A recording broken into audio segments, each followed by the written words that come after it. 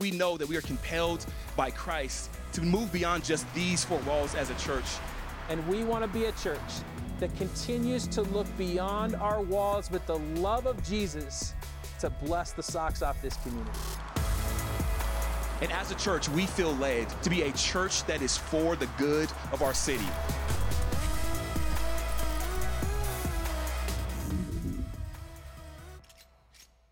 I'm Bill Stevens. I'm the lead pastor here at Ascent. It is super great to have you guys here. You know, like John said, man, we have braved it to get here today. I don't know how many of your backs are hurting today. I mean, I'm 54. I pull a muscle when I brush my teeth. And so when it comes to like shovel and that kind of snow, I've got the stool up here because the back's feeling like it's about to go out. It's a mess out there. It's a mess in here, you guys. The construction, I mean, it is so fun that it's happening, and it comes with this real excitement for what's about to happen and what's happening down the road, but it also comes with some anxiousness too, because, you know, you go back there and you look at it. I went back there early this morning just to see where they're at, and I'm just going, there's some anxious about change. I'm thinking, man, all those rooms that we painted 10 years ago and changing that cigarette cage into a kid's classroom was a really cool thing to do. But they're changing it, but they're changing it to permanent place that we can have church for the next decades. I grabbed this, you guys. This is a piece of the concrete that they've cut out, because they're cutting out concrete right now so that we can put plumbing in and electrical stuff in on the ground instead of having extension cords running through all the ceilings. So that's the permanent part that we're growing into, and that's what's exciting. But we're also anxious about it. We're anxious about the waiting on it and how long will it be. And I know from our rebuilding our home that you feel like something's going to happen, and then it's a month later before it does. We don't know what interruptions we're going to be facing when it comes to this build, and so there's some anxiousness around that, but there's an excitement around it on what God is doing there. There's an anxiousness around the finances with it. We love it that we own our own space now, and that's fully paid off. But then we gotta build this out, and that's gonna cost money, and we're gonna do a building campaign, and all of that is part of doing this. So we're both excited about it, but also anxious about it. And I've been really convicted lately to think through that Philippians passage, to be anxious for nothing, but in everything by prayer and petition, let your requests be known to God, and He will guard our hearts and minds in it. And so. I want to ask you guys in this season, let's be people of prayer that will just throw it out there to the Lord and just go, God, we're just going to pray that you would do what you will do in these next months and eventually years and years ahead for Ascent Church. So let's begin this morning by praying, and then we're going to dig into some stuff today, okay? So God, we bring this to you. We bring in all of the excitement around what's coming up and the anxiousness around what's coming up. The changes, the finances with it all, the waiting that we have. You have been such a faithful God, and you have met us for 10 years as a church, and you've had your hand of favor and blessing on this place, and so we will pray with great confidence that in this season, you're with us, and you've got some great things in store for us. God, I pray for today, chance for us to sit in your word, a chance for us to dig in together, for us to grow more and more like your Son. I pray that would happen this morning through as we look at your word. It's in your name we pray. Amen. All right. Well, I want to let you in on a little bit of where I've been over these last couple of weeks. I've been spending some time in a couple of very intense days in Jesus' life, okay? So there were, of all the different days that Jesus had, there were these moments where you're just going, man, that much happened in that 48 hours or 24 hours. This day was one of those days. It started with horrible news. It started with the news that John the Baptist had been killed. Herod had killed John the Baptist, and so that word got back to Jesus. when it got back to Jesus, you can see it. He was distraught about it. He wanted to go spend some time on his own. He's going, I got to get away from everybody else. This was him starting to process his grief in the midst of hearing that his cousin and someone he's known since birth had died. And so he presses away by himself. He gets into a boat. And he wants to go not across the entire Sea of Galilee. You guys, the Sea of Galilee is huge. It's just a portion of the Sea of Galilee that he gets in the boat and crosses to get to a part of the land that he can then spend some time on his own. He gets going across the water, and the people see him, and they follow along on the shore. And when he lands, a big group of people are there to meet him when he lands. Now, these aren't people that are there to go, oh, Jesus, you just want to walk with you in your grief. These are people that needed something from him. They had heard that he had done miracles, and a lot of them wanted to be healed or had a family member that wanted to be healed. And so they're all following him to get something from him, okay?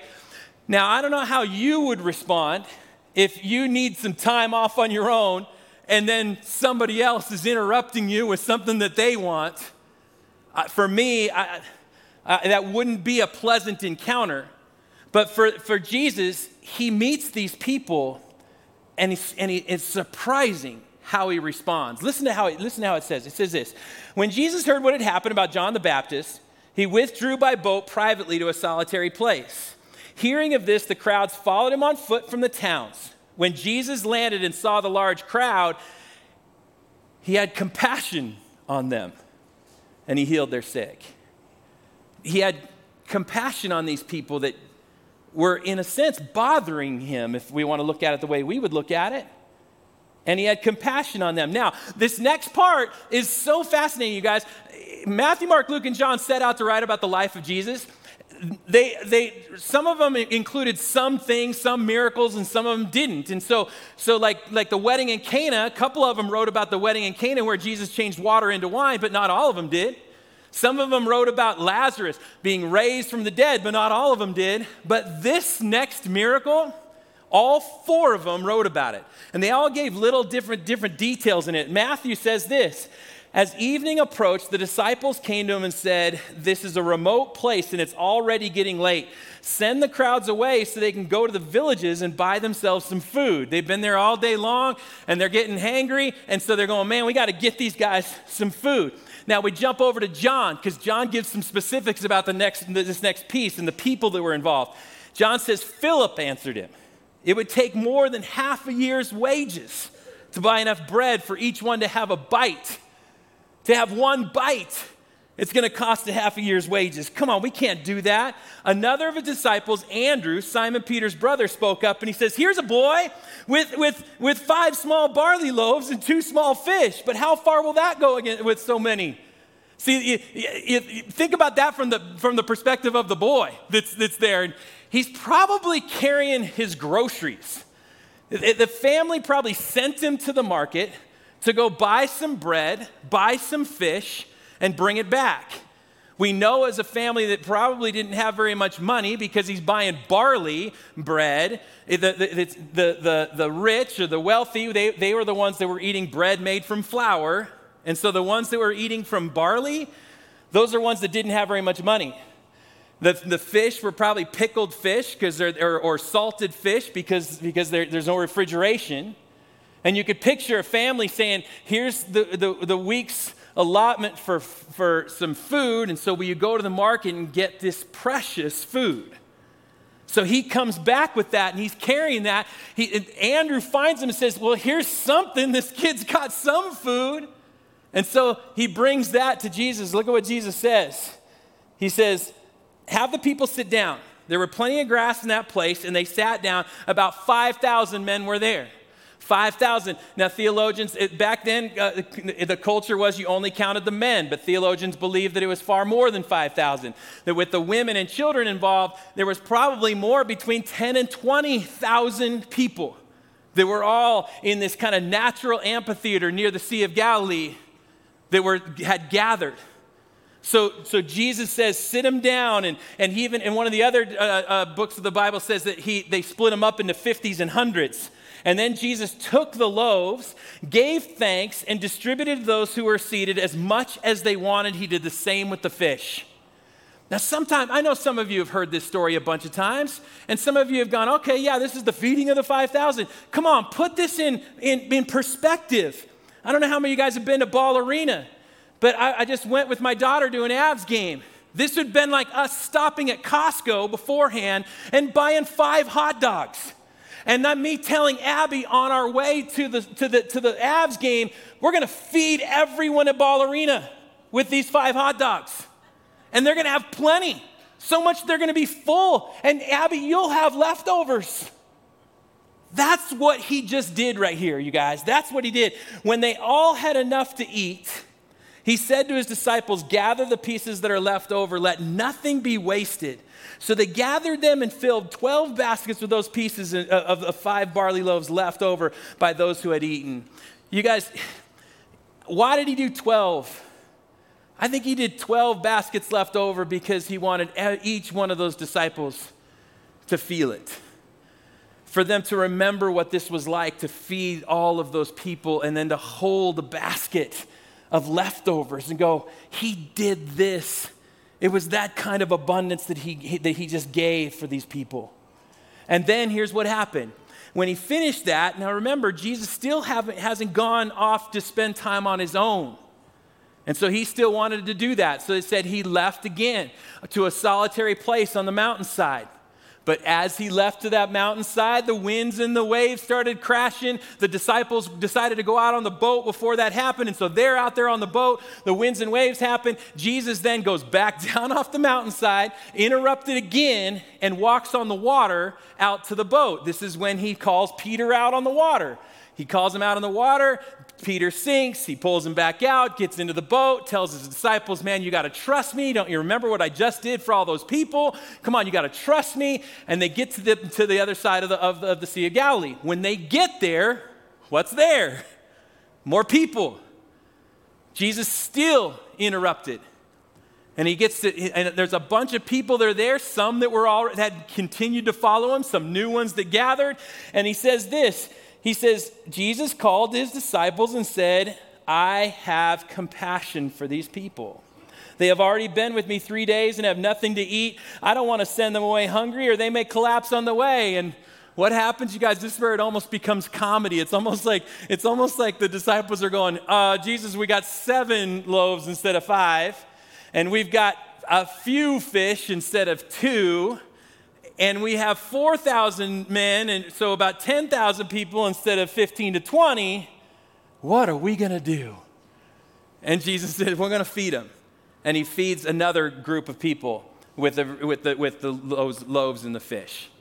So in the midst of this horrible start to a day and this grief that Jesus is going through and all the stuff, his response was compassion. There's something about that. There's something about his character that we need to pull. Because as God is making us more and more like Christ, that's the sanctifying process that he's working on with each one of us. As he's doing that, man, we got to recognize what are the character traits that Jesus has that is starting to happen or should be happening in our life. So let's look at this thing. Compassion in the midst of whatever is going on to whoever is out there, he responds with compassion. Now that word is a really cool Greek word. It's called splagnizomai, okay? I want you guys, in fact, I want you to just say it just because it's cool to say a really long Greek word that splagnizomai, okay? 1, 2, 3. Splagnizomai, okay? It's splag, okay? Knee, just go to your knees, zo down to your feet, and mai, okay? Splagnizomai, okay? That's the way to remember it, okay? Splagnizomai, listen to this. The first part of that word, splagna, it means internal organs, okay? So splagnizomai literally means to be moved so deeply by something that you feel that it's in the pit of your stomach. You're moved that deeply. Splagnizomai is this special combination of love and compassion. It's far more than pity. See, when Jesus fed the 5,000, he didn't just pity them because they didn't have enough to eat. He was feeling a deep, deep compassion a deep, deep feeling for each person that was around him. And so he fed them. It was a combination of love and compassion. It was far more than pity. This emotion moves us so completely that we can physically feel it and we are compelled to respond. It's a strong word about a strong response. There's nothing subtle or uncertain about it. That's splagnizomai. And that's what Jesus was doing. And he was recognizing that with every person that was around him. The deep, deep feeling of love and compassion for each one of them. It's what I would call a generous love. He had this abounding love, and it was a generous love that he wanted to share with everybody else.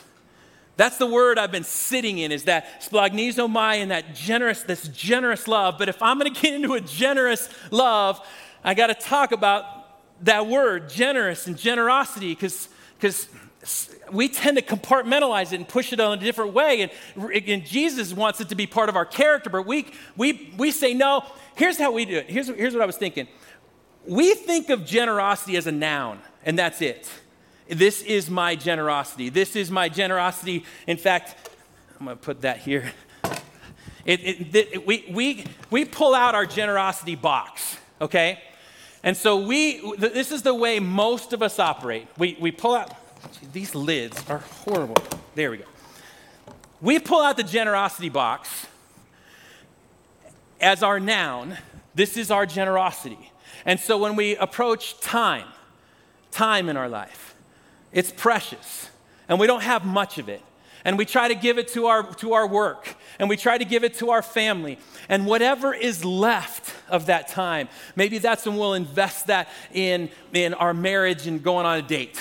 Maybe we'll invest that in coaching our kid. But there's not very much of that what's left. And so we'll put that into the box, but we're going, there's not much there. But this is my box of generosity, and I'll put my time in there, and whatever's in there, not very much, I'll try to give away. We do that with our money, where none of us make enough. We're all wishing we had more. We have our priorities for where we set it, and then whatever is left, we'll go, okay, there's not much here, but I'm going to put it in to my box of generosity, to my noun generosity. I'm going to put it in there, and we feel guilty that there's not enough, and we wish there was more, and we're going, okay, so I'm going to give this away, but there's not much in there. It's not just those things. It's things like our patience. You know, we have a very limited patience at times, and so you just go, with whatever I got left, I'll try to put it in there, but it's not very much. See, that's our box of generosity. And what happens from that is then when we give it out, but it's operating from a position of scarcity. And none of us are very good from a position of scarcity. We will give it out, but we'll give it out with strings attached to it, because there's not much in there. And so, darn it, if I'm going to give you my time, it better darn well be worth it. Because it is scarce, and so make this be worth it. Have you ever volunteered for something and they just weren't ready for you? And so you get there and you're going, man, this is just a waste of my time. This isn't what I thought was going to happen. Come on, I have got a precious amount here in my generosity box of time, and now I'm giving it, and you're not ready for it? That's operating from that position of scarcity. You think about that with money. This is why most of us, when we give, as much as we fight it, there's strings attached. You go, okay, I'm going to give, but darn it, I wish there was more. I want there to be more. This is all I've got. And so if I'm going to do it, it better be good. It better be worth it. It better do something.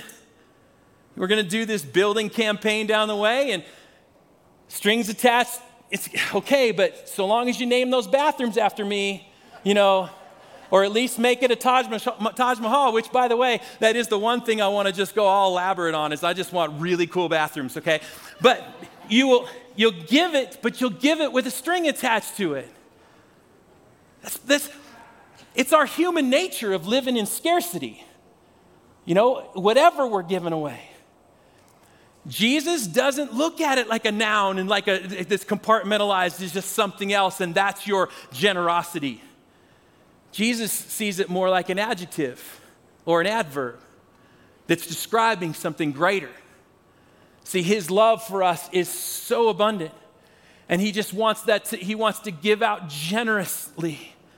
See, he looks at it like an adverb and just go, love is the verb, and the adverb that describes it is generously love. He wants to look at it like an adjective to just go, it's a generous love. It describes this abundant love that I have for people so deep that I feel it in the marrow of my bones, and I can't wait to give that out. That is a generous love. And that's the way Jesus wants to approach it. I want you to think about it this way. When I was in college, my mom I'd go home to Spokane. Spokane's 270 miles from Seattle. We went to University of Washington. When my brothers and I would go home to Spokane, my mom would take us to Costco. We did these Costco runs. And she'd take us to Costco, let us load up on whatever we wanted, and then we brought it back to our dorms or brought it back to our apartments, and we just it was supposed to have lasted a couple of months, it lasted about a week, and you just jammed your cupboards with food. It was our Costco run. Well, since then, we have adopted that same principle with our kids. When Maggie went to Boston, we did a Costco run when we got to Boston to fill her cupboards, and when we got there. When Ella and Justice went up to Spokane and with Allie, their daughter, and when Jack and Em went to Richland, each time we see them, we do a Costco run, and we just tell them, load up the stuff. Now listen, if we were operating from a position of scarcity, and if this was part of our generosity box, that what I've got in there, here's what I'm going to try to give to you guys, and here's what I'm going to try. If it was part of that, then man, everything they're putting into that basket at Costco, I'd be looking at going, are you sure you need that? Are you sure you need 64 servings of Eggo waffles? Are you sure you need all those? And you better darn well eat them all. That's the way I would have operated. But it's not. It's out of this, I have such an abundant love for my kids that it's a generous love that says, man, you put whatever you want in there. Because this isn't about that stuff. This is just about my love for you guys. And one way that I'm going to describe that love is I want it to be a generous love. Now that's my kids. What about you guys, though? Do I love you like I love my kids? I mean, Ben, I love you, man. For 10 years you've been part of this, but do I love you like I love my kids or my grandkids? I mean, you guys, my grandkids. Check this out. I just had my kids just send a little video to us, just say whatever you want about, just anything you want to say. These are my grandkids. I love you, Grandpa. I miss you so much. What about you, Dino? You say, I love you, Grandpa. I love you, Grandpa. So much. I miss you so much. Good job, guys. Hey. Hey. Hey, Grandpa. Hey. Papa. Yeah, love you. Come on. Grandkids are the real deal, you guys. I mean, it's the real deal. I love those guys, and I love them more than I love you, Ben. I'm sorry. I do. I love them. Are you going to say you love your 10 grandkids more than you love me? I'm going to fix that in a second. Do I love them more than I love my neighbors? Absolutely. Do I love them more than I love my enemies? Of course. But here's what Jesus is calling us to do. He wants us to love. He's given us an abundance of love, not a scarcity of love, not a portion of love that we put in a box of scarcity. He has an abundance of love that he's given us, and he's saying, now, be generous with that. And not just with the people that you love, but even your enemies. Be generous with this abundance that I've given you.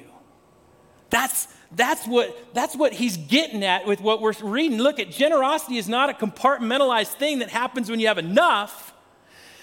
It's a character trait It becomes part of who we are. It's not a calculation out of scarcity. It's a response out of abundance. And don't get this mixed up as just just about money, or it's just about time. Man, it's a character thing. It's about all of it. I'll never forget this moment. Jackie and I, we had Jack and Em and the kids. We had them live at our house before they moved up to Washington. And so they lived with us for a season, And I tell you what, man, I forgot how much stuff parents of little kids have. They have a ton of stuff.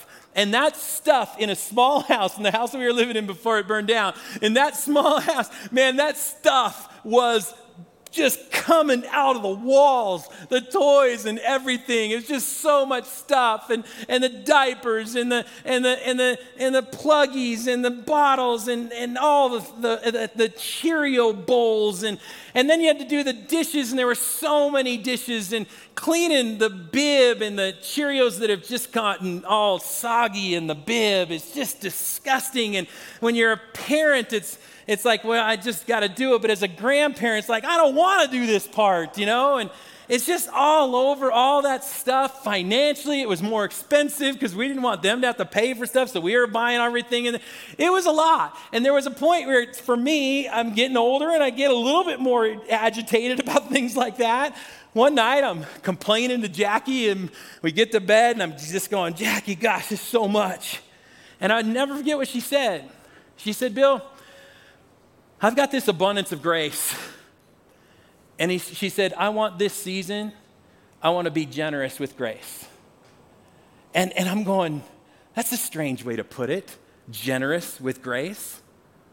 But that's exactly what we're talking about. It's a character. It's not a thing, generosity. It's generous grace. It's an adjective and it's an adverb that describes I'm gonna share my grace generously in a season where these guys need that. That's what we're talking about, you guys. It's all of it. It's encompassing all the different parts of our life. I'm talking about when you're in conversation, are you generously listening? In conversation, because I have a generous love, I'm going to generously listen. Are we generously patient? Are we generously understanding? Do we have a generous understanding for somebody else? You guys, we're coming up to another extremely volatile political season. It's going to get messy. And in 16 and in 20, we weren't generously understanding. Is it possible that we can learn from that and we start to see it not from a position of scarcity, but from a position of abundant love, and say, I want to have more understanding. And I want to enter into this with generous understanding. Even with pain, you guys, even if with the pain you've got, can we be generous with our pain? You might have gone through a divorce. And you struggled through that, and at this point, you're going, man, this is not the story that I wanted written about my life. This is not the love story that I thought I was going to have when I was 18, thinking ahead. And now I've gone through that pain, but you've started to come out the other side of going, okay, but I'm starting to see a new hope. And you see somebody else going through the struggle of their divorce, and you're seeing their pain. Can we be generous with our pain and say, well, I don't know if I want to or they'd want to hear from me, but would you have wanted to hear from somebody? Yeah, so maybe step into that, because I want to be generous with the love that God has given me. And I want to have somebody else get to experience that as well. I'm talking about being generous with our words, to say words like, I forgive you and I was wrong. We don't say those words out of scarcity. We can only say those words out of abundance. This is what God did for us from the very beginning. In the very beginning of creation, he created the heavens and the earth and land and plants and water and animals. And with each one of them, he said, it was good.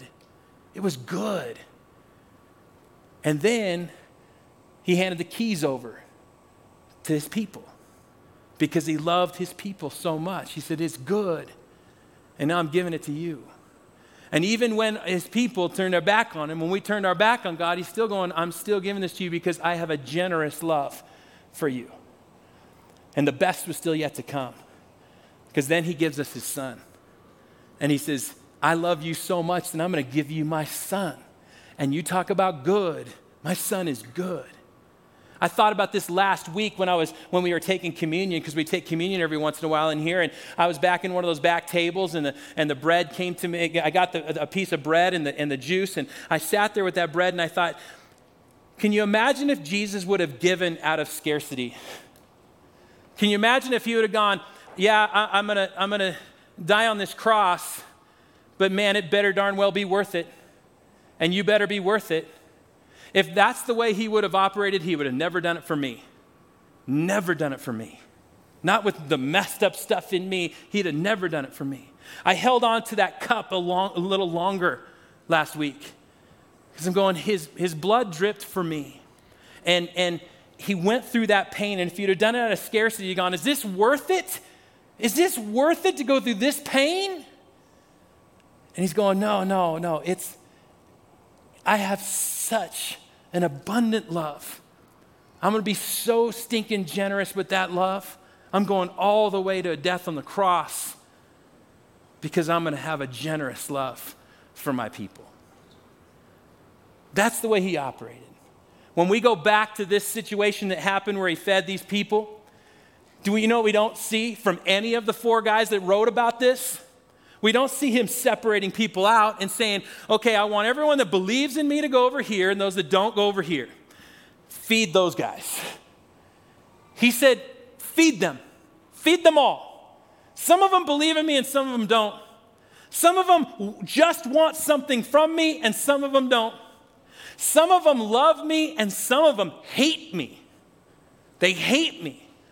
But he didn't sit there with the disciples in a huddle and say, all right, you take these hot dogs and you do not feed those religious leaders. Those guys, because they were there. They were always, wherever there was a miracle, the religious leaders were there. Don't feed them. They don't deserve it. No. Jesus just said, feed them all. It's a generous love. Feed them all. And then he did it again. Feed them all. That's what we want splagnizomai, deep compassion and love to lead us. To lead us to love generously. We want to operate from here and not a position of scarcity. That's what we're looking for. As a church, you guys, if you've been here from the very beginning, you've heard us say over and over again, no strings attached. A generous love, no strings attached.